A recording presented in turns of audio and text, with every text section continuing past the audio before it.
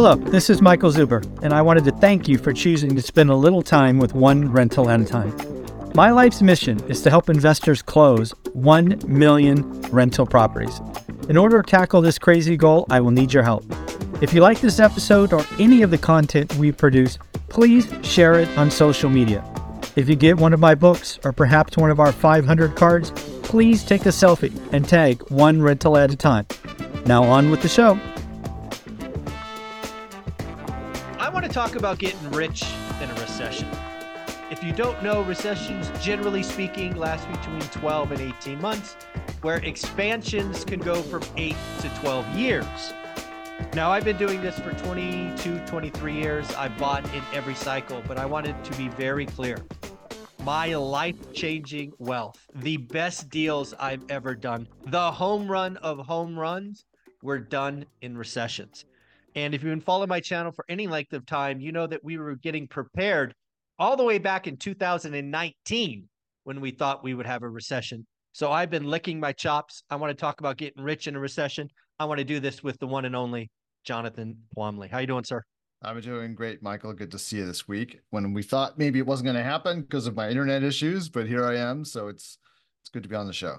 Yeah, good karma. The audience loves it when we talk about, syndication, apartments, and getting rich. So I thought I would talk with you. You like me, thought there was something around 2019. It was coming. We were headed that way. And then obviously the pandemic, threw over the apple cart. But now it does feel like one is coming, right? They are natural. And they're typically short, right? Certainly shorter than expansion. So I thought I would just ask you, how are you planning? Where are you looking? What are things you doing to get ready to take advantage of the recession? Well, I guess, I'll be honest and say there's nothing specific that I've been doing that's related to getting rich during a recession. It's just that all the stuff I've been doing all along is going to be really useful during this recession. You know what I mean?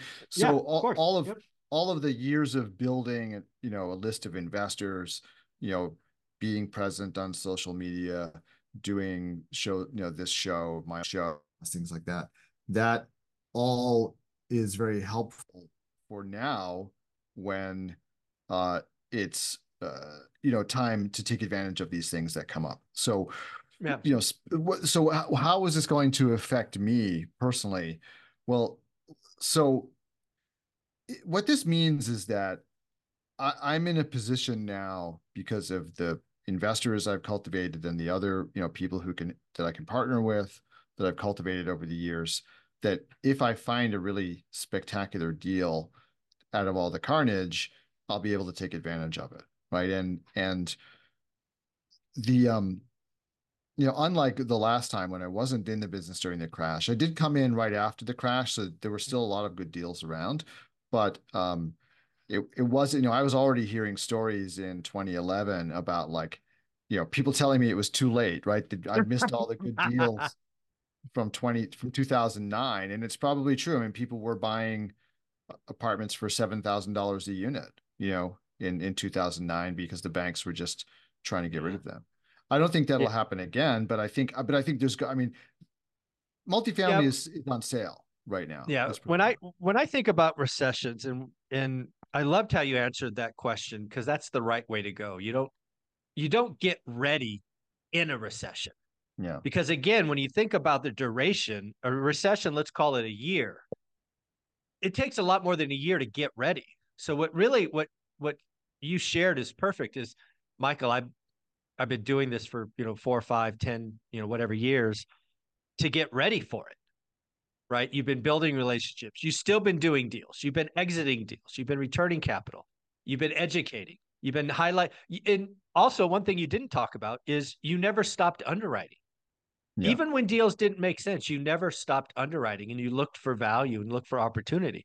You did that so well that you actually pivoted out of multifamily into what I'll call boutique hotels, for lack of a better term, because that's where the value was. And you're always seeking value, and you never. That's a big deal, man. You can't get ready in a recession. You're either ready when it comes or you're not. And so We're ready. Yeah, I mean, but listen, I will just sort of caveat that by letting, because I don't want people to feel like, oh, it's too late, they're going to miss it, and then they're just going to like tune out and not Yeah, take yeah. advantage. So I do, what I would like to point out is that a lot of people are more ready than they think they are, right? Tell me. So yeah, so let's give an example. Let's say that you are a doctor, right? Hmm. Just to pick an example. Sure. You're already High surrounded, income earner, right? Yeah, yep, yeah, exactly. Yeah. you're already surrounded by other high income people who very likely want to invest in real estate. You've just never had these conversations with them. So you have the network already built. You just haven't ever uh,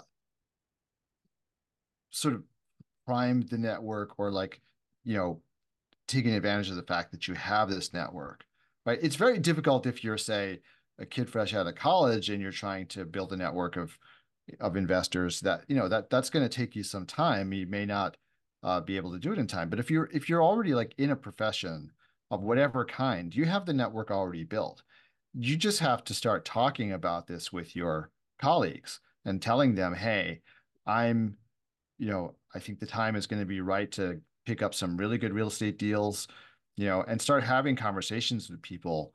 That's what you need to be doing to prepare before the opportunity strikes. Because if it's going to be a little bit harder, like if you find a great deal and then the first time that these people are hearing from you about this Mhm. great deal that you have and you want them to invest, it's going to be much harder. But if you've been kind of like drip, drip, drip, drip, drip, like telling them Right. about your adventures in real estate and how you're like, you know, you think it's really going to be a good time to get into it, and it'll give you that time to have those conversations with people um who think that, oh, well, the market's crashing, so it's a bad time, I should wait, right?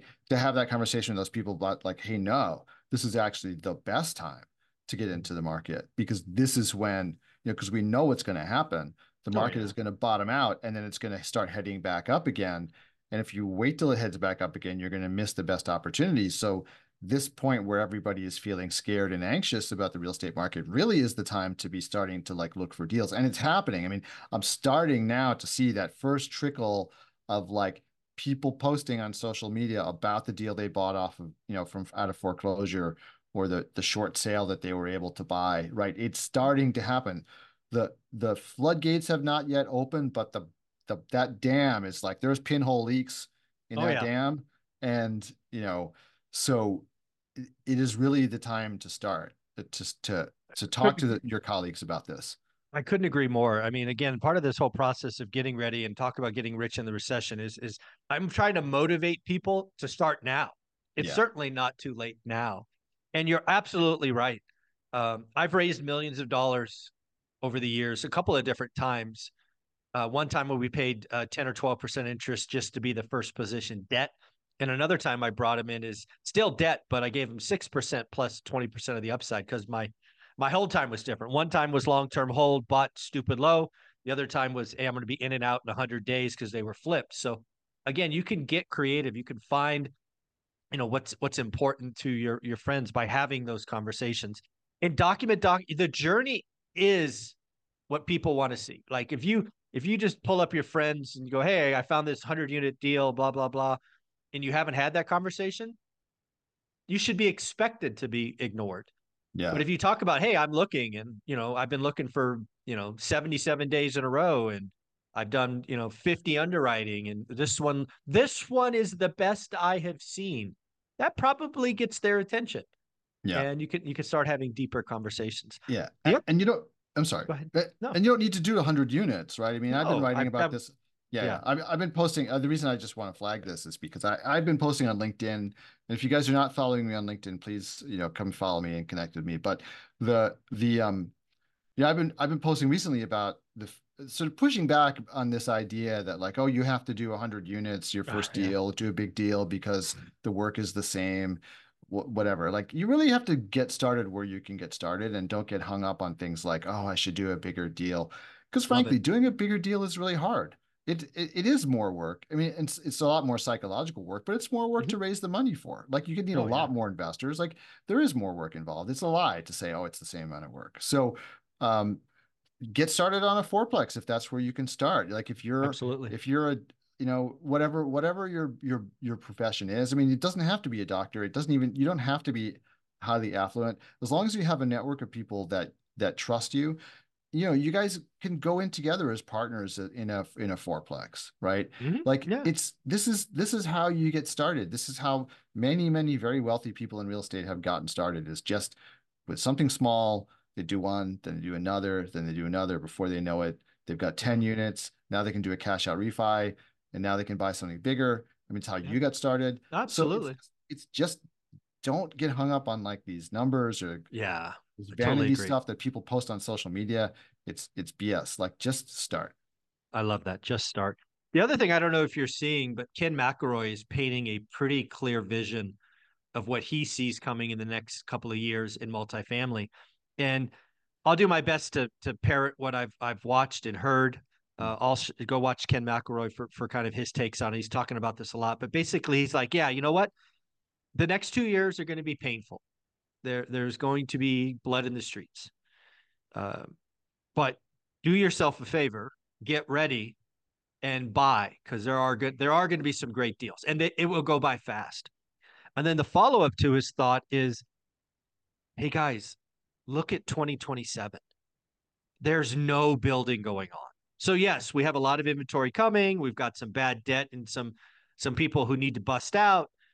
It will be rough, but if you look up just over the horizon, we're not building anything.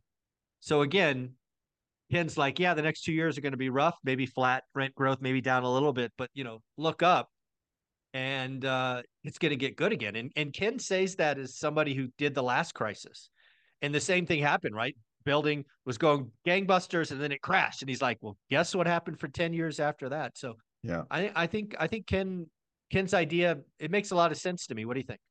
Yeah, I think that makes a ton of sense. I mean, it's really the typical kind of real estate cycle, right? Which is where everybody starts building like crazy because they can get the debt, and then the market gets into an overbuilt situation.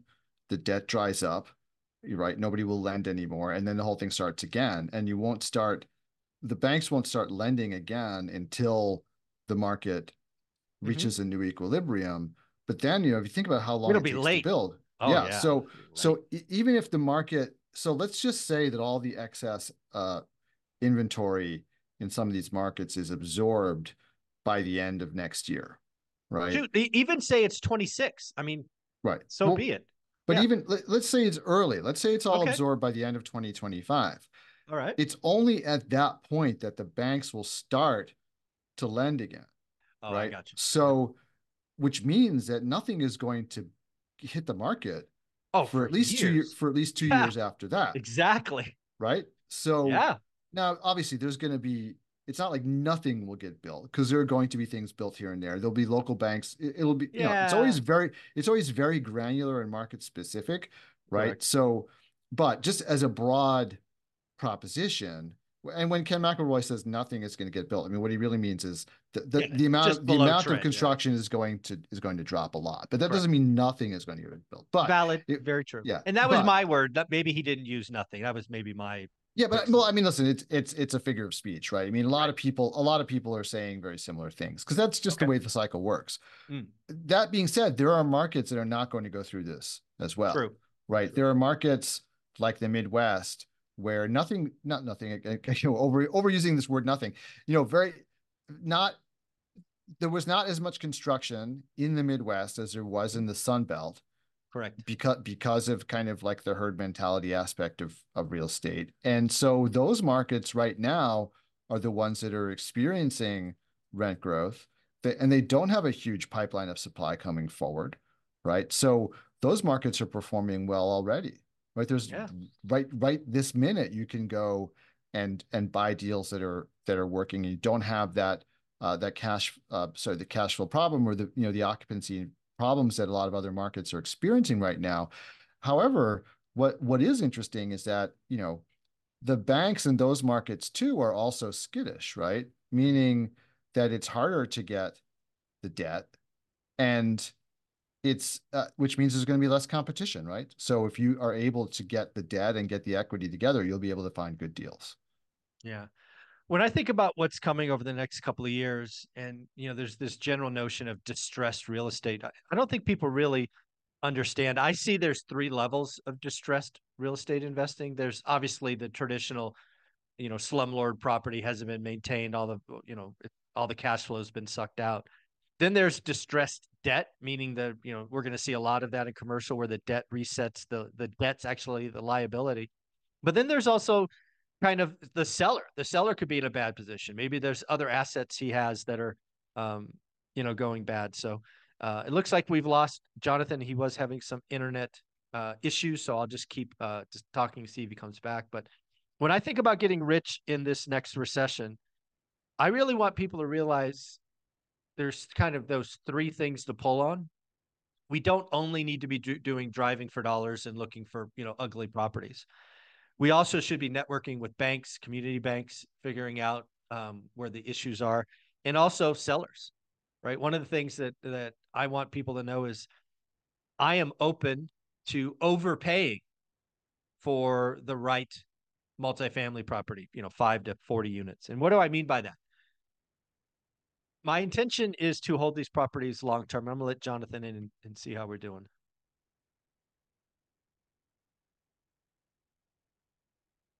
Think he's coming back. How you doing, Jonathan? Can you hear me? I can hear you now. So my internet went out again, so I'm on my phone now.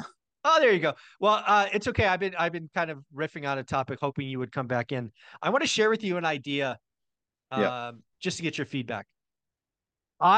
I'm excited to do my biggest units, up to a 40, maybe 50 unit building in this cycle, right? 10, 20, all those. And I'm actually putting it out there, Jonathan, that I will overpay for one of these Okay. properties. And let me explain. My intention with these building is I'm not going to flip it. I'm not going to extract value. I'm not going to, do any of that. So my time horizon is forever.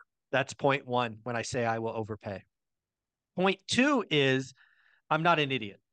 I certainly will overpay on value, but I'm going to get terms that allow me to hold the building forever. So Yeah. I will be looking for below market interest rates, maybe a balloon out at 10 years with no payments, whatever it is. And the reason this is important is if you find the right seller who's ready to get out, you can structure a crazy win-win opportunity. Yeah. Right? You can structure, you could give them, like, let's say the building's worth $1 million. I'll pay 1.2, but we'll do a 1-1 loan at some really low interest rate. He gets a little payment, he or she gets a little payment. Then, oh, by the way, they pass on. That note then becomes an asset to the family. They get their basis raised, and bingo bango. So there's lots of ways you can do this. So again, I wanted to get your idea. I'm putting it out there. I want a message. I'm telling all the California brokers I'm willing to overpay for some multifamily in the Central Valley. It's got to make sense. I got to be able to hold it forever. We're going to get at least a large portion of seller financing, either a first or a second, because the numbers got to make sense. I got to be able to hold it forever. Yeah. What do you think of all that? So yeah, I think that when you're investing for your own account as opposed to doing a syndication, you have your needs are different, yep. Right? And you have some more flexibility, right? So for one thing, you have ultimate flexibility on the timing because you don't need to return capital to your investors. Correct. Yes. So you can hold it forever, and you can really take advantage of the fact that real estate is your friend. So you can look at, time is your friend, right? So you can really look at this in terms of the question you can ask yourself is, not, well, what kind of return can I generate in 5 years when I have to sell this? But, 20 years from now, am I going to be happy I bought this property at this price, right? And if you feel that, well, yeah, I'm going to be happy that I got this property for 1.2, even though if I had really, right, wheedled the guy down, I could have got it for 1.1. Will it matter 20 years from now when it's worth $3 million? No, you will not care. No, I won't care. And the whole idea of this, and let's use that example 1, 2, I'm willing to write, 2 offers, right? There's a cash number. And in this case, let's say it's $800,000 and the building's worth $1 million, just to kind of play this out. Right. So the building as it sits worth $1 million. You want all your money today, Mr. Seller? Not a lot of buyers out there, not a lot of stuff. I'll give you 800 or 750. Or why don't I give you 1.2? You own the building free and clear. You've taken the cost basis to zero because you've owned it for 40 years. Why don't we structure a note where you get a little bit of income today? I can hold the building forever because we're controlling the payment. And, when you pass on, the notes, part of your estate, and everybody wins. Yeah, listen, I mean, I love this, and I've done this before, and I'll tell you, there is a very, very effective way to do this, which is that you submit your offer, right, with a little grid that you make, a little chart that says, like, bank finance or whatever, Yeah, and seller financing, and then you can just say, okay, here's the price I can pay if I'm going to a bank. Here's the price I can pay if you seller finance it, right? Yep. Obviously, it's going to be a bigger number. Yes. How much money are you going to get right now? X and Y. You can show probably a bigger number, right? Oh, absolutely. Then additional payments, right? How much more, and then you say, additional stream of income to you under bank finance, 0. Under seller finance, it's like, X a year, whatever it is, 50,000 a year, right? And then total value of the deal to you. Well, and then you can also put it, and I put in stuff too, which is like stuff like, chance of the deal falling apart because of the lender, seller with lender financing, 50-50 or non-zero, right? There's a check, check mark. Yes, it's possible. Right. Yeah. Seller financing, zero risk. And so those things, when you actually put them side by side and make it so that the seller can really put it in context and understand how it benefits them to do seller financing deal, that can be really compelling to the right person. In these big deals, I'm sure it's in your grid, but I just want the audience to see it. I would also put down the tax hit. Yeah. Right. You sell this building for cash. Let's just again say 800 grand. And let's say you bought it 40 years ago for, I don't know, 100 grand. You have $700,000 in capital gains. You also have depreciation. I don't know what the building is, call it 80 grand. You're going to have depreciation recapture. You're going to have, your tax liability day one is going to be a big freaking number. And it could be much, much smaller if you do seller financing. Yeah, absolutely. I mean, this gets into some obscure tax stuff that I don't quite understand, but it's like a deferred sale, and so it's an installment sale. It's treated very differently, and so they're not paying that whole capital gains not all at once, right? They can defer that. So the only tax they will pay is on, like if you bought it for 1.2, 100 grand down, that would be taxable. Yeah, and then that would be a percentage of the sale, and then it's the interest on the loan, and then the principal pay down if there is any, right? I would probably do interest only just to keep it clean. But I want people to know I'm willing to overpay in this cycle. And there's going to be plenty of sellers that are like, there's not a lot of buyers. It's harder to get financing. I'm willing to work out deals where the seller wins and I win. And you're right. The reason we can do this is because my hold period, I'm looking a lot longer than 2 to 5 years, right? I'd love to buy these buildings and own them until I'm 100. And there we go. So, and it really depends on your perspective, right? Because if you're, if you were buying for yourself and you're like 6% return is what you want, then like you can pay that, right? You can pay that level. Whereas if you're, doing a syndication and you're like, wow, I really got to figure out how to get, close to 20% annualized return, that really affects like how much you can pay. So, if you are buying for yourself, then you have I like this because you just have a lot more flexibility in this than you do with a syndicated deal, where you have to return capital. So I think it's a great strategy. And especially if, you're able to find just really well located property, just like, that's really what it's all about, right? If you find a really well-located property that's really good, positioning for a long-term hold, then it's not that extra $100,000 that you pay especially if you can finance the debt so that the Yeah, property can easily afford to bear the debt, then exactly. you're in great shape. Yeah. Yeah. Again, I think this is a lot of power coming with this. I've done this in the past. And again, what we're talking about here, folks, doesn't have to be a commercial building. It could be a house. Oh yeah. Right. It does. I mean, this concept of overpaying and having that conversation with the seller, you obviously have to find a seller that can say yes. Right. You're not going to, this deal won't work for somebody who bought the house yesterday. Right. There's no equity there. But again, it's a strategy. There will be people looking to sell. There will be people looking to sell where the asset is not in great shape. It won't appraise. The buyers are just, and the other thing, we've talked about this, right? It's going to become harder to raise capital. Yeah. And thus the prices on commercial are going to come down because the buyer pool, they just can't pay as much. It's already happening. It's already happening. So I'll overpay, folks. If you got a California multifamily property, let's talk. Again, we've got to do the deal right. But yeah, there's a lot there.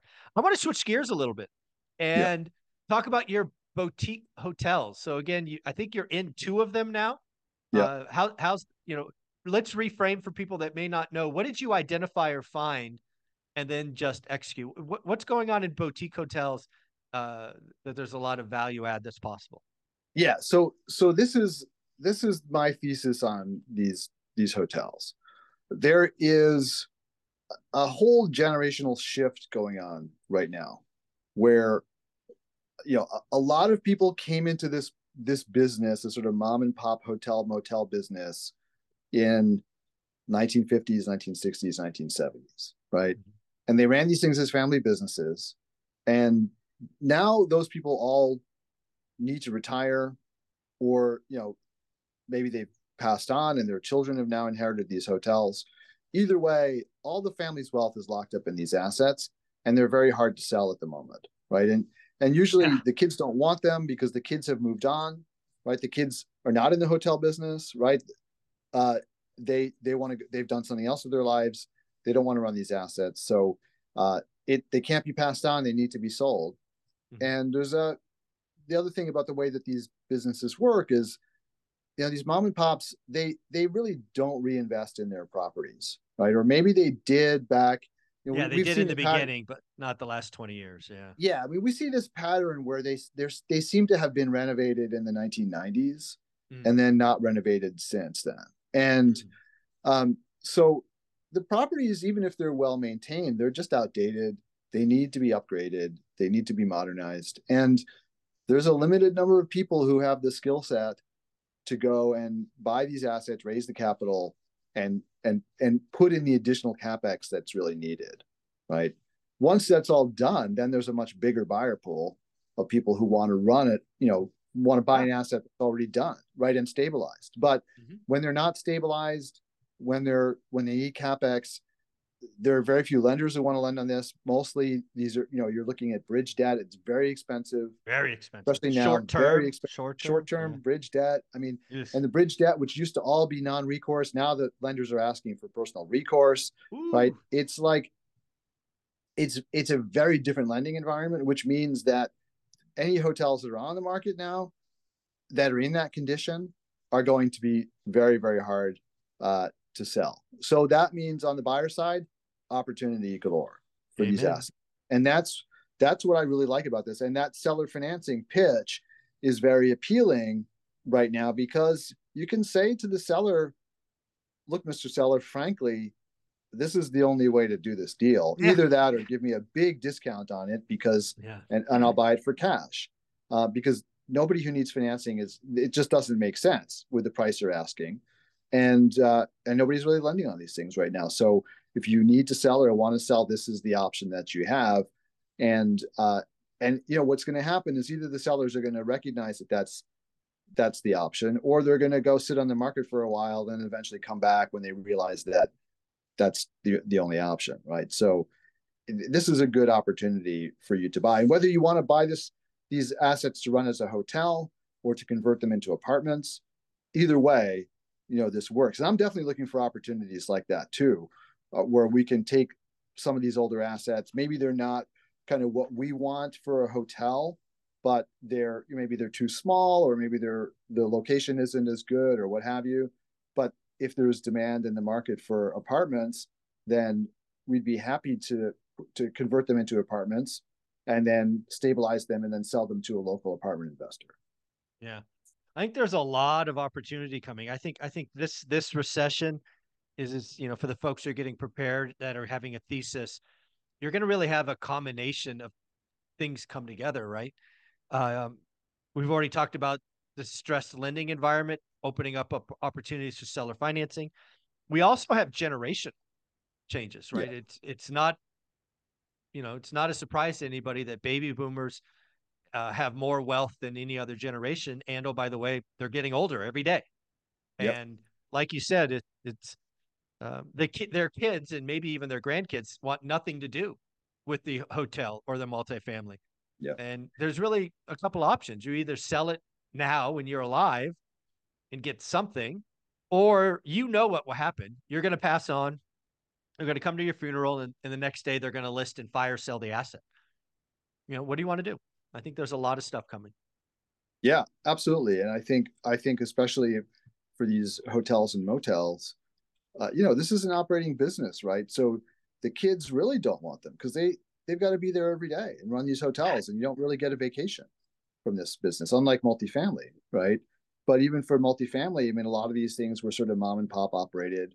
They might be too small for professional management, right? And they so if you're local and you are able to go and run these yourselves and, you know, collect the rents and set up a system to operate the property, it's going to be a good opportunity for you to pick some of these assets up from, you know, these families who essentially just want the cash, right? I mean, they really want the cash rather than the assets. They want to reduce their headache and they want to be liquid. Yep. Yeah, exactly. Yeah. Yeah. So it's really going to be interesting. And the other thing I want to talk about is kind of the timeline for when these assets might show up. Again, I have a thesis I'll share with you and let me know where I might be off.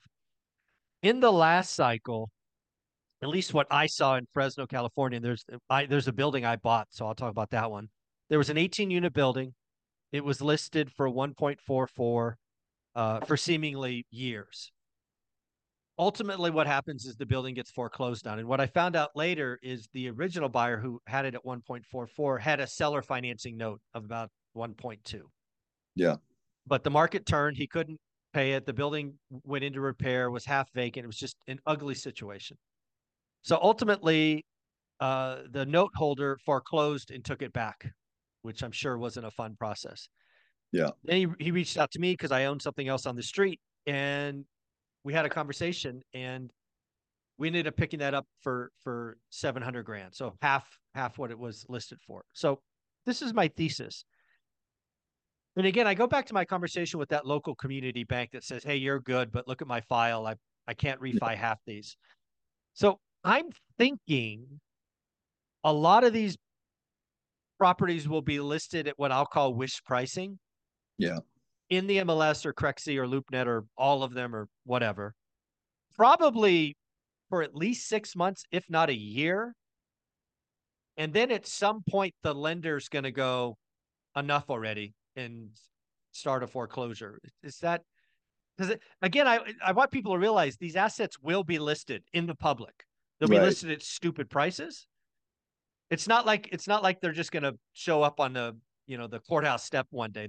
The owner is going to try to sell because the bank won't foreclose. They'll give them 6 months or a year notice. There will be some timeline, don't you think? Yeah, I do think so.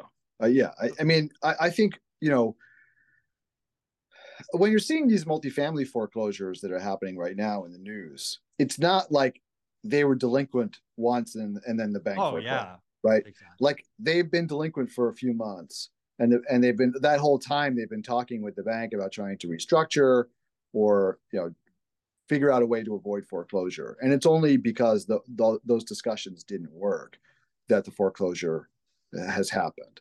So yeah, I agree that you should look at, you know, follow the listings in your area and just track deals that you find interesting and see how long they sit there on the market. Right. Yeah. If they've been sitting there for a while, I mean, there's only one or two things that could be going on. One is, well, the seller doesn't need to sell, but they're just hoping to get a crazy price. And that's probably some small percentage. Yeah, Right? They're somebody there. hoping for a 1031 or whatever. They're like, you give me my number, I'm good. Otherwise, I'll keep it. There's some of Yeah, that. there's some of that, but most of Yeah. those people they're listed because they want to sell, right? Correct. And the longer it goes, the more desperate they're going to get, the more open they're going to be to a reasonable offer, right? And so, you should be looking at that stuff. Tag and listen. The second hotel deal I only got it because I had favorited it, even though it was under contract when I saw it. Mm. And just because I like the asset, I was like, this is the kind of thing I'm looking for. I want to remember, this deal. And then I got a notification when it fell out of contract, and called the broker that day. Yeah. So you want to don't give up on properties that you see, that are in contract, because I agree. Listen, a couple of hotels I've been following have been in and out of contract several times already. So, Yeah. stay on top of them. I love it. At the end of the day, folks, this conversation was how to get rich during a recession. Lots of opportunity. You could put, different strategies together, network, start doing the work, evaluate deals. Just, you got to get in the game. You got to get in the game. Jonathan, you have an amazing Facebook group. Where should we send them to follow and get some ideas? Yeah, well, come to Apartment Investors Club on Facebook, but also I'm sort of increasingly shifting my attention to LinkedIn. Okay. So please follow me on makes LinkedIn sense. and connect with me there. You can always also come to my website, apartmentinvestorsclub.com, grab the free download that's there, get on my investor list. So there's lots of different ways to connect. Makes total sense that you would focus on LinkedIn. It's a much more cultivated experience. There's where, folks, it makes a lot of sense that that's where you focus versus the craziness of Facebook. So it makes total sense to me. It's funny. I mean, Facebook, we're kind of wrapping this up, but Facebook has changed a lot in recent years. It's not as good a medium for conversation as it used to be. And it also seems like the demise of Twitter, like a lot of people have moved over to LinkedIn. So there's a lot of good discussion happening on LinkedIn at a very high level. So I used to not like LinkedIn, but I like it a lot now. Very cool. I will check it out. That's the one social media app I had before I quit. And I got to tell you, I never went back once I was out. I was like, that's only when I'm working, and I'm not working anymore, but I should check it out. You're right. That's where the conversations are happening now. So you should go check it out. All right, buddy. Take care of yourself. Have a wonderful week. All right. You too, Mike. See you later. Thank you.